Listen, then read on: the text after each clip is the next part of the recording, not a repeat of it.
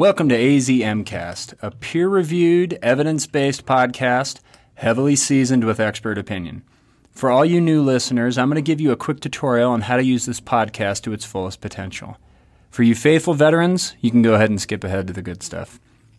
As you listen to this podcast, you'll hear contributors give opinions on everything from practice styles to diagnostic evaluations to emergency medicine philosophy. When you hear the bell ding, that means that the opinion is backed by evidence. Check your screen on your device to see the referenced paper, and we suggest taking a screenshot for future reading. When you hear the turkey gobble, that's just our opinion, and you can decide whether you want to take it or leave it.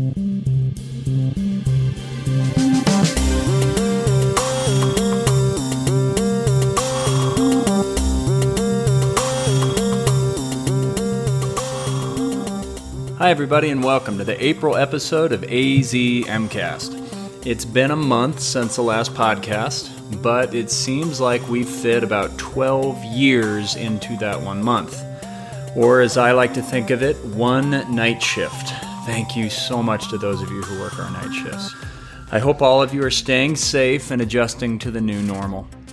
This month, we are finally concluding our deep dive into procedural sedation with the culminating peer review by Dr. Clay Josephi and Dr. Mike McLaughlin, two of our alumni now in the Lake Tahoe area.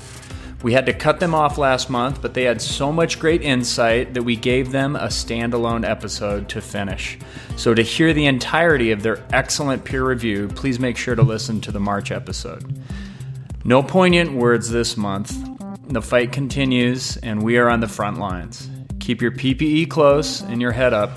The work you are doing right now is changing lives. Okay, so what's next? You guys went into a lot of risk assessment stuff, which I think is cool. You talked about a lot of how do you identify people who are likely to have adverse events, how do you consent people. I thought it was kind of interesting, like who are the patients and what are the scenarios in which you're going to see adverse events, or what better, like who's going to get bagged? in my experience, okay, I just wanted to share this is anecdotal, but I think it probably holds true. These are the elderly patients, the increased ASA scores.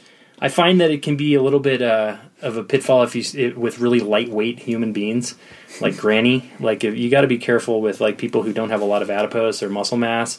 And they're lightweight. I think the cruxes or the pitfalls to doing deep sedation that kind of catch us off guard are people who have ETOH on board. Like I've seen that a number of times where someone comes in and they're pretty intoxicated, they got something bad, like a broken whatnot, and they need sedation, but then you walk in and you do a propofol sedation, for example, and give them some fentanyl, so be keen on like what other respiratory depressants the patient may have on board. I also wanted to kind of give a shout out to the concept of opioids plus propofol. I know this is an interesting aspect of sedation. I know some people pre-treat with fentanyl for almost every sedation, but really when you go in, like propofol sedation, propofol plus opioids are definitely a time that also in our data set and also in my experience, you definitely get some respiratory depression. I tend to avoid giving fentanyl directly before I give propofol. I'll try to do that earlier on in the patient's course before the sedation. Get the analgesia on board and then just use the propofol. That's another situation. Specifically, I will say the hip dislocations that are being done with propofol. In our data set, that the hip dislocations that were done with propofol represented like I think 80% of the bag of the BVM of the patients who received PPV. Like it was all hip dislocations. Makes sense. Those are the patients who need to get the deepest. They need to be completely relaxed. Yeah, that's a dicey scenario. So, think about these patients, think about these scenarios. If you think you're gonna run into some problems, maybe change your drugs up a bit, change your depth up a bit, maybe use ketamine instead of propofol, or both, or a combination. But these are important things, and you guys covered this really well. This is something I wanted to really emphasize with respect to like risk assessment and consenting patients. I think it's really important to be honest that the adverse event rate is incredibly low for ED procedural sedation in the hands of board-certified emergency physicians. I mean, it is very, very rare. It's hard to estimate, like in the research that is available. It's just so rare. So I think like as far as consenting a patient or actually doing a risk-benefit analysis on your own, should I sedate this patient, I think I think you can be optimistic. You guys talked about how different specialties consent, and we tend to be a little bit nihilistic, I think, sometimes. But I think sometimes we also overestimate risk and say, oh, it's too risky to do the sedation. Let's do it another way, or let's have somebody else do it. But the risk of sedation is really low. I agree 100%. I don't think I'm lying when I tell patients that the risk of procedural sedation is incredibly low. For a patient-oriented outcome that they care about, something really serious, brain damage or some other anoxic event, having a stroke, dying, it legitimately is one in many, many thousands, probably one in tens of thousands. Mm-hmm. I think you can be optimistic when you sedate patients and consent patients. You certainly need to explain these risks, and I do that. But I wouldn't overblow those risks or overstate those risks to the patient. I like how Brian pointed out, you want to decide the drug and the depth beforehand.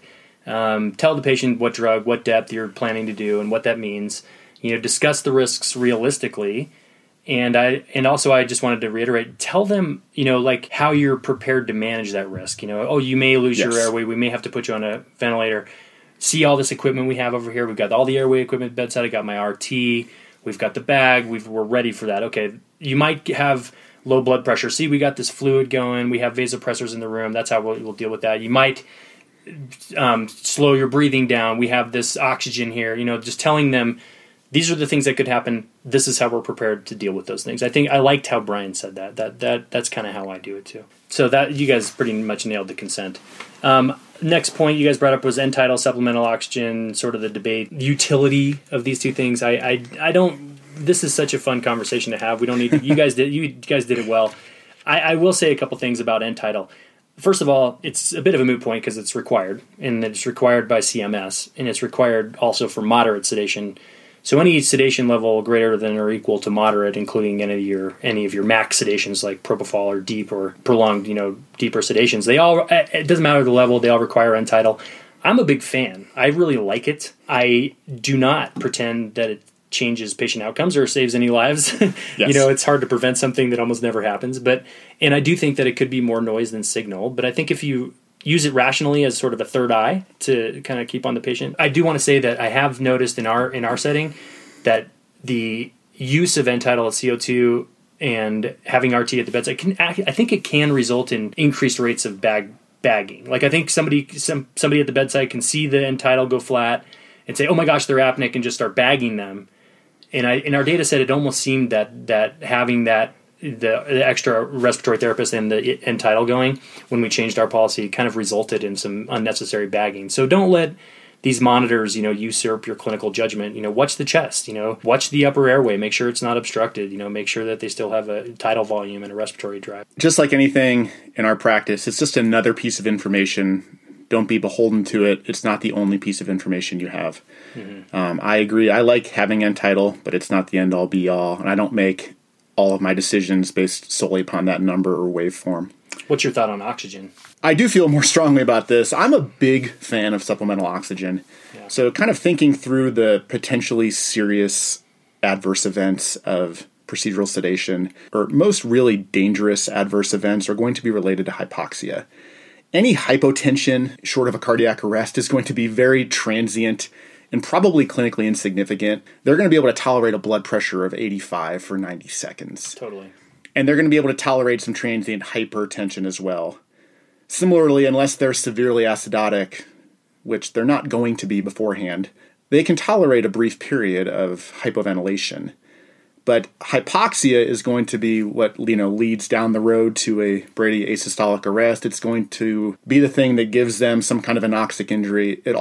Hypoxia is really what I care about. Yeah, I feel the same. And I want to give myself the most amount of buffer possible to prevent that. So I will always pre-oxygenate my patients on a non-rebreather mask, and I will have supplemental oxygen on during the procedure. I like the combo of end tidal and a non-rebreather mask. And I've rarely, if ever, had to bag a patient, even with somebody who's gone a little bit deeper than I thought. So I would encourage you to at least consider hyperoxygenating those patients for the reasons I mentioned. Yeah. I really don't see a downside. As long as you're monitoring their ventilation and understanding that the minute the sats start to drop, you're probably already off the curve. Yeah, and you're going to need to intervene. Yeah. But we know how to intervene. We know how to bag patients. Yeah. I'm a big fan of hyperoxygenation in these cases. I also use oxygen routinely.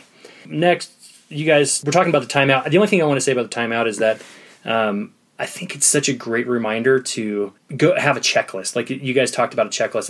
I am kind of a hot cold fan of checklists in general, but there are certain cases in like endotracheal, like intubation and RSI. Like I love checklists in these circumstances. Right before you sedate a patient is a great time to stop, look at your team. Here's the plan. Here's the drug. Check the syringe. Run through your airway equipment just like you would before you RSI someone. Have your extra advanced airway equipment, rescue equipment, have some pressors nearby, maybe the RSI box in the room. Just go through the list. Suction's on, O2's on, end tidal's working. Check your IV. I've seen that many times where you like get everything ready to go to push the meds and the IV's sort of like occluded or something or positional or something. Checklists, definitely approve. High approval rating. I like to talk also about the dosing, like what doses we're going to do and say it out loud and look at the syringe. I've seen that a number of times in quality improvement. They're the only cases of anything that would even remotely, qualify as a sedation adverse event have been drug related. Absolutely. I like to, this is one instance. The other one for me is epinephrine. I like to double check dosing visually myself with the nurse before the drug is given. Yeah. This is a good time to mention quickly, when you're sedating children, just think in your head, the minute before you push it, just, am I mixing up pounds and kilograms? Yeah. We had that case here where they we mixed up pounds and kilograms, and the child got 2.2 times higher dose than necessary. Yeah, It didn't result in any kind of adverse event other than that they were out longer. And it almost happened to me. I almost got sandbagged there where, I order 1.5 milligrams per kilogram of ketamine, and you step back and you're like, wait, this kid's 6 years old. They don't weigh 40 kilograms. Yes. They weigh more like 20 kilograms. What's going on here? Oh, Duh. we got pounds. All right, let's back up and give the correct dose here. That's the one thing that's everyone's seen the drug, the dosing error. So just double check. Next, you guys get into the meds, which of course is kind of the meat and potatoes. The drugs. Just briefly, you guys kind of covered everything, so we're just going to do some reiterating here. I also want to really give props to fentanyl. I'm kind of a fentanyl file. That's what I am. I love it. I mean, it's an amazing drug, and I think like being very heavy-handed with fentanyl titration, like really getting a big fat dose on, 1 mic per kilo for sure, and then rapidly titrating that a couple of times, can really get you through a lot. Like I found that to be ideal for like chest tubes and some incision and drainages. I think, if you have something that needs to get done right now and you can't do a procedural sedation, I think a really good alternative is, a lot of local anesthesia and a really heavy-handed fentanyl titration.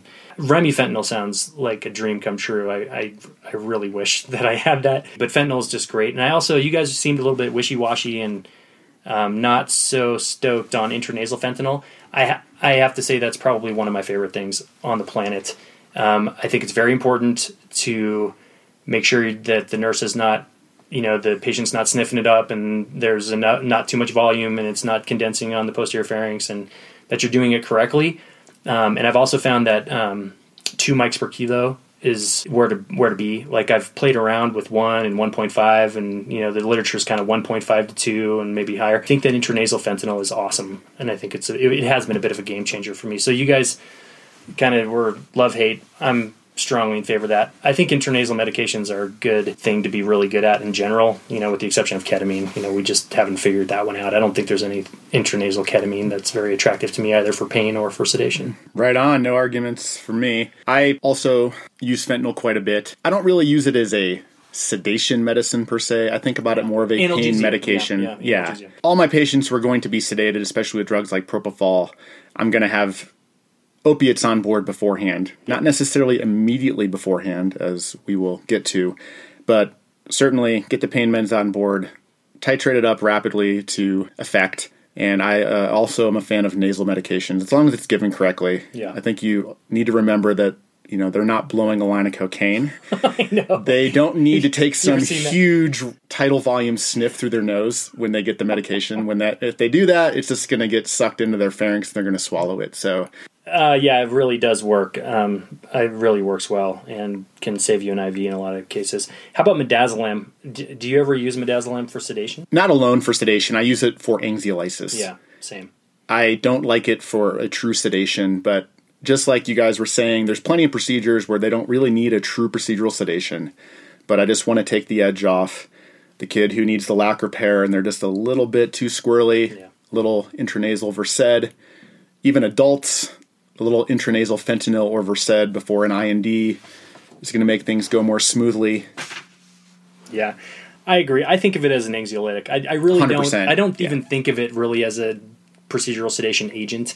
It just doesn't have the pharmacokinetics. It's unpredictable. I agree. I think we had less than 5% of our cases are being done with fentanyl and midazolam now. So that's 95% of our patients are getting propofol, ketamine, and a handful of etomidate cases. So so midazolam, no thanks. Propofol, I think is amazing. Everyone thinks is amazing.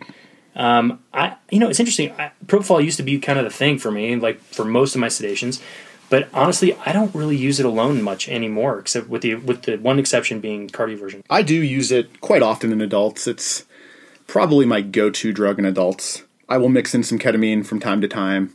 I do love it for stable cardioversions, particularly atrial fibrillation. I have found that I've been starting a little bit on the lower side as my bolus, a little bit more towards the 0.5 milligrams per kilogram, maybe a little bit higher than that.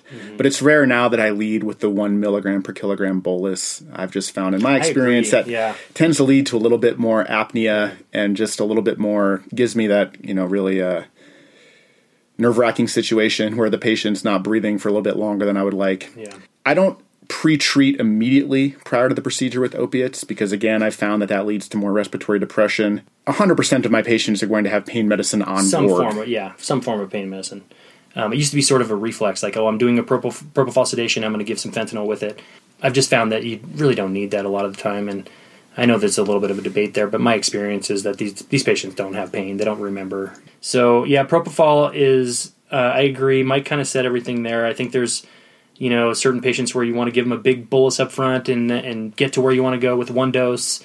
And there's other patients that you want to, keep them a little lighter. And so you might titrate a little more slowly. The thing that I would say is just, I think, from reviewing cases and looking at cases in which patients do have respiratory depression with propofol, you definitely see a lot of problems with rapid titration. And you guys talked about that, but that's, I think, one of the areas of procedural sedation is specific propofol titration. Just take your time. Just take your time, lower your dose, give it a minute. Don't stack your doses. Like, if you're up to 3 to 4 doses of propofol to get your patient where you want, you may consider adding something like ketamine, and because it's going to start to accumulate, and you're going to have that's when problems happen. So just be careful with the titration of propofol. As emergency physicians, we are all impatient by nature. Yes. And 60 seconds, waiting 60 seconds can seem like an eternity at the bedside, but you got to do it. It is an eternity. I would say, there's 3 cases to me where I'm going to recommend you decrease the dose. Alcohol on board. Bingo. Elderly patients. And then the patients who get opiates immediately before the procedure. Exactly. If that's your style, no problems, but just realize you're going to have to decrease your doses. And I would lean more towards that 0.5 milligrams per kilogram as your initial bolus. I still do that for cardioversion. I like to give them the 0.5.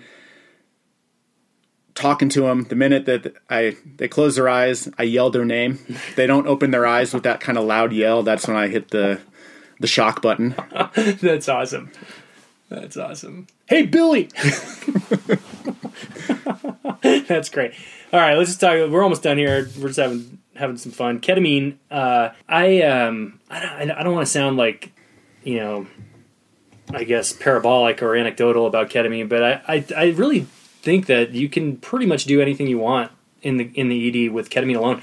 Like, if you were an emergency physician, you just said ketamine's my only agent for procedural sedation, that'd be fine. I mean, honestly, all of the history of ketamine, and like, don't give it to adults, and don't give it to psych patients, and don't give it to people with head injured, and don't give it to this, and all that is kind of fallen away. I feel like it's just such a great sedation agent. It's kind of the holy grail. It gives you, like you guys were saying, the AAAs. The amnesia, analgesia, and anesthesia kind of hits them all. I use it a lot. I really do, and I will say that you guys didn't talk much about low-dose ketamine, which, I applaud you, because everyone else talks about it ad nauseum.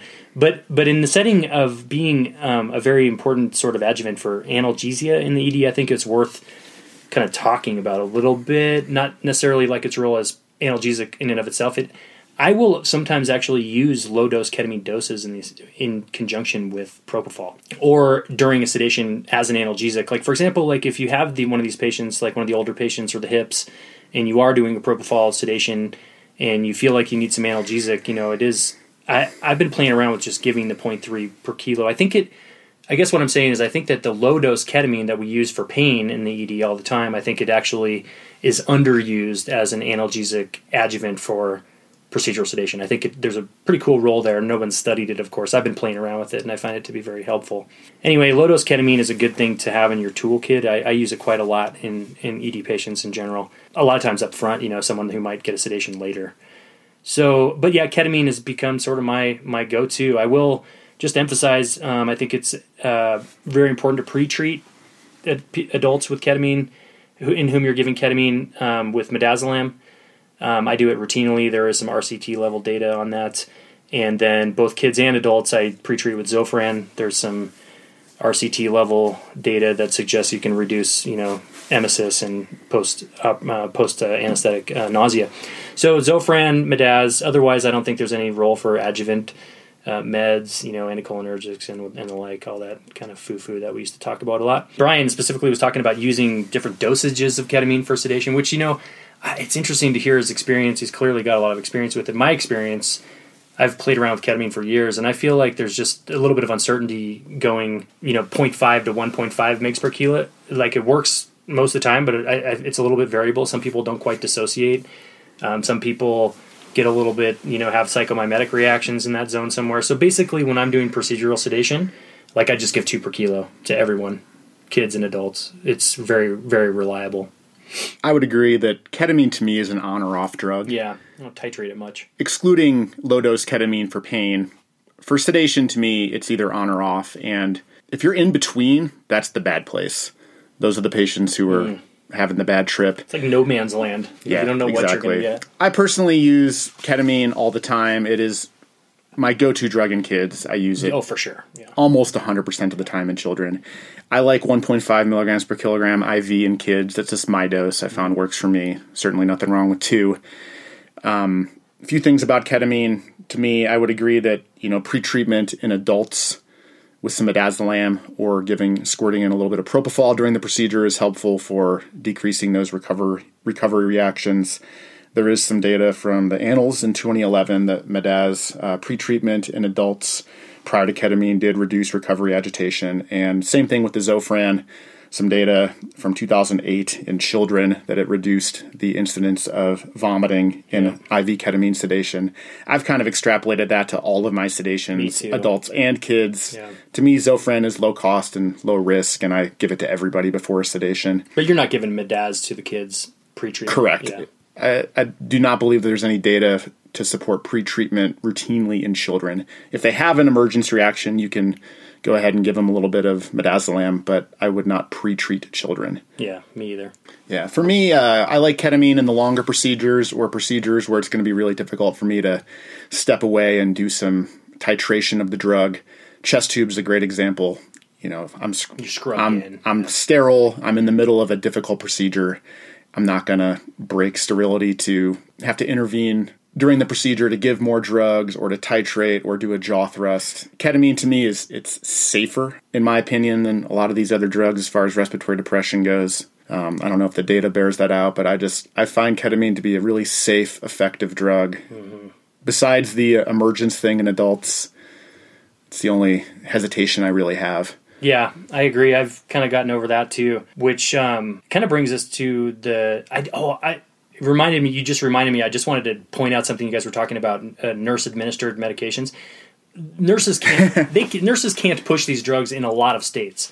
You guys mentioned that, and you talked about it, and you went back and forth, but like in California, for example, and many, many states across the country, nurses can't push the meds flat out. Now, that's obviously ridiculous and is subject to change at any moment, but like if you're scrubbed in doing a chest tube, like titrating propofol is not really an option. So when you're by yourself, like in single coverage, I think the ketamine sedations become a little bit more reliable and predictable, and I think a little bit more effective in terms of like your resource availability, personnel availability. Another reason to choose ketamine is it's not going to cause hypotension. I love it in trauma patients. Oh, good point. Yeah.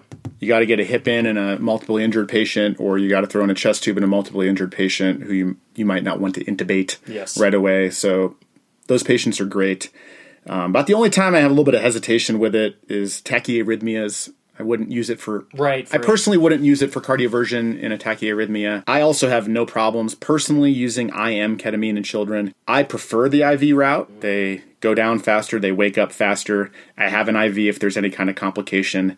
But that being said, ketamine is so safe that I'm not opposed to doing an IM. I've just had those experiences where the nurses are flailing to get an IV in a 2-year-old. Totally. And you're like, let's just give the IM medication. We can get an IV in once they go down, if necessary. Yeah. It does take longer to go down, so be aware of that. Don't dose stack. I don't do it very often just because of the duration. But you're right. Every now and again, it's not worth fighting a kid to get an IV in. I discussed that with the parents, to be honest. Same. We can try to get an IV. It'll be a little bit faster on, faster off, lower dose. But they're both completely safe. And if we'd rather just give the drug, I got no problems doing IM ketamine in children. Yeah, same. I don't do it, but I don't berate my colleagues who do. Okay, lastly, you guys talked about Ketofol. And, I don't know. Like, you guys seem sort of poo-poo on that. I totally kind of agree. I used to do it all the time. I thought it was super cool. It makes a lot of sense. It definitely works well. There's no question. But over the years, I never really mixed it. I would kind of wade in with ketamine and then like kind of give propofol PRN. And I think that's kind of become my go-to. I give, the ketamine. I see what happens. Sometimes I'll do 1 per if I know I'm giving propofol, but I'll typically just sedate him with ketamine. If it's a hip or something that takes longer or deeper levels of sedation or deeper levels of relaxation, for example, then sometimes I'll give a bolus of propofol here and there. But I find over the years, like I rarely need the propofol. One time when propofol is kind of nice that I've found and done a few times now is actually on the way out, like when they're having their emergence reaction.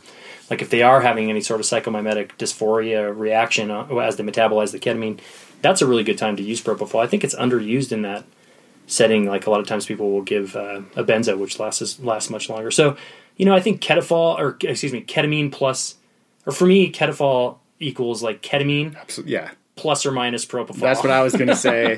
When this needed. First came on the scene, mixing it together and kind of giving equal doses in the same syringe. But if I'm going to use the combination, I like to give a dose of ketamine. I would probably go 1 milligram per kilogram IV in an adult who I was going to do the combination sedation of ketamine, get them dissociated or nearly dissociated, and then season with propofol to taste.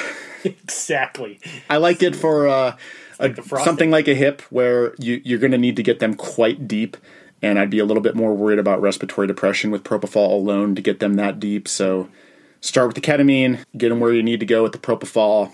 Maybe there's less risk given the inherent properties of the drugs, but I don't think the data bears that out. Yeah, and it never will. Again, you'd have to have, 100,000 patients in each arm of a trial to assess for harm, which is never going to happen. So we got to throw in my little pitch for etomidate. Oh yeah. Lastly, and I guess perhaps least, exactly. Etomidate. You guys didn't even mention etomidate. What's up with that? So not even a head nod. I will say, number one with etomidate, myoclonus is real and will happen almost 100% of the time. If I give it, it will. Absolutely. It's like if I give it, it's invariable. I still have etomidate in the toolbox for one specific instance. Cardioverting somebody who is unstable or semi-stable but still awake. The classic example for this, to me, is ventricular tachycardia. Yeah. So we don't have a cardiologist in-house where we practice. We don't have a cath lab. If somebody comes in VT, they're getting transferred. Mm-hmm. And I don't want to mess around too long with drugs. I just like to use electricity. It works. It's reliable. It has a short half-life. I would be a little bit wary about the cardio depression associated with other drugs like propofol. And to me, that's a great time to give them etomidate. 0.1 milligrams per kilogram. It's cardiostable. It's not going to cause any kind of hypotension. It's not supposed to cause any kind of cardiac depression. Yeah, or arrhythmia.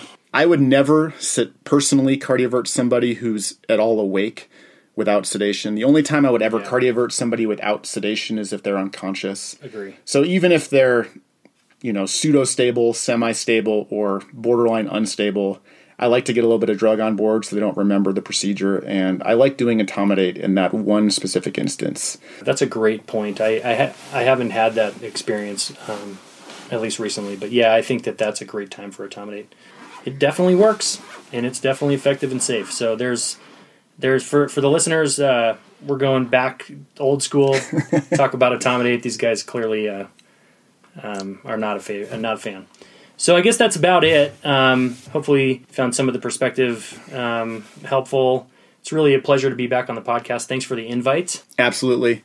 Thanks again for having us. Great job covering this topic. You guys killed it. Such a huge topic. So important. Become an expert. Play by the rules. Be vigilant. Give the drugs liberally. Keep sedating. See you later, guys. Bye-bye.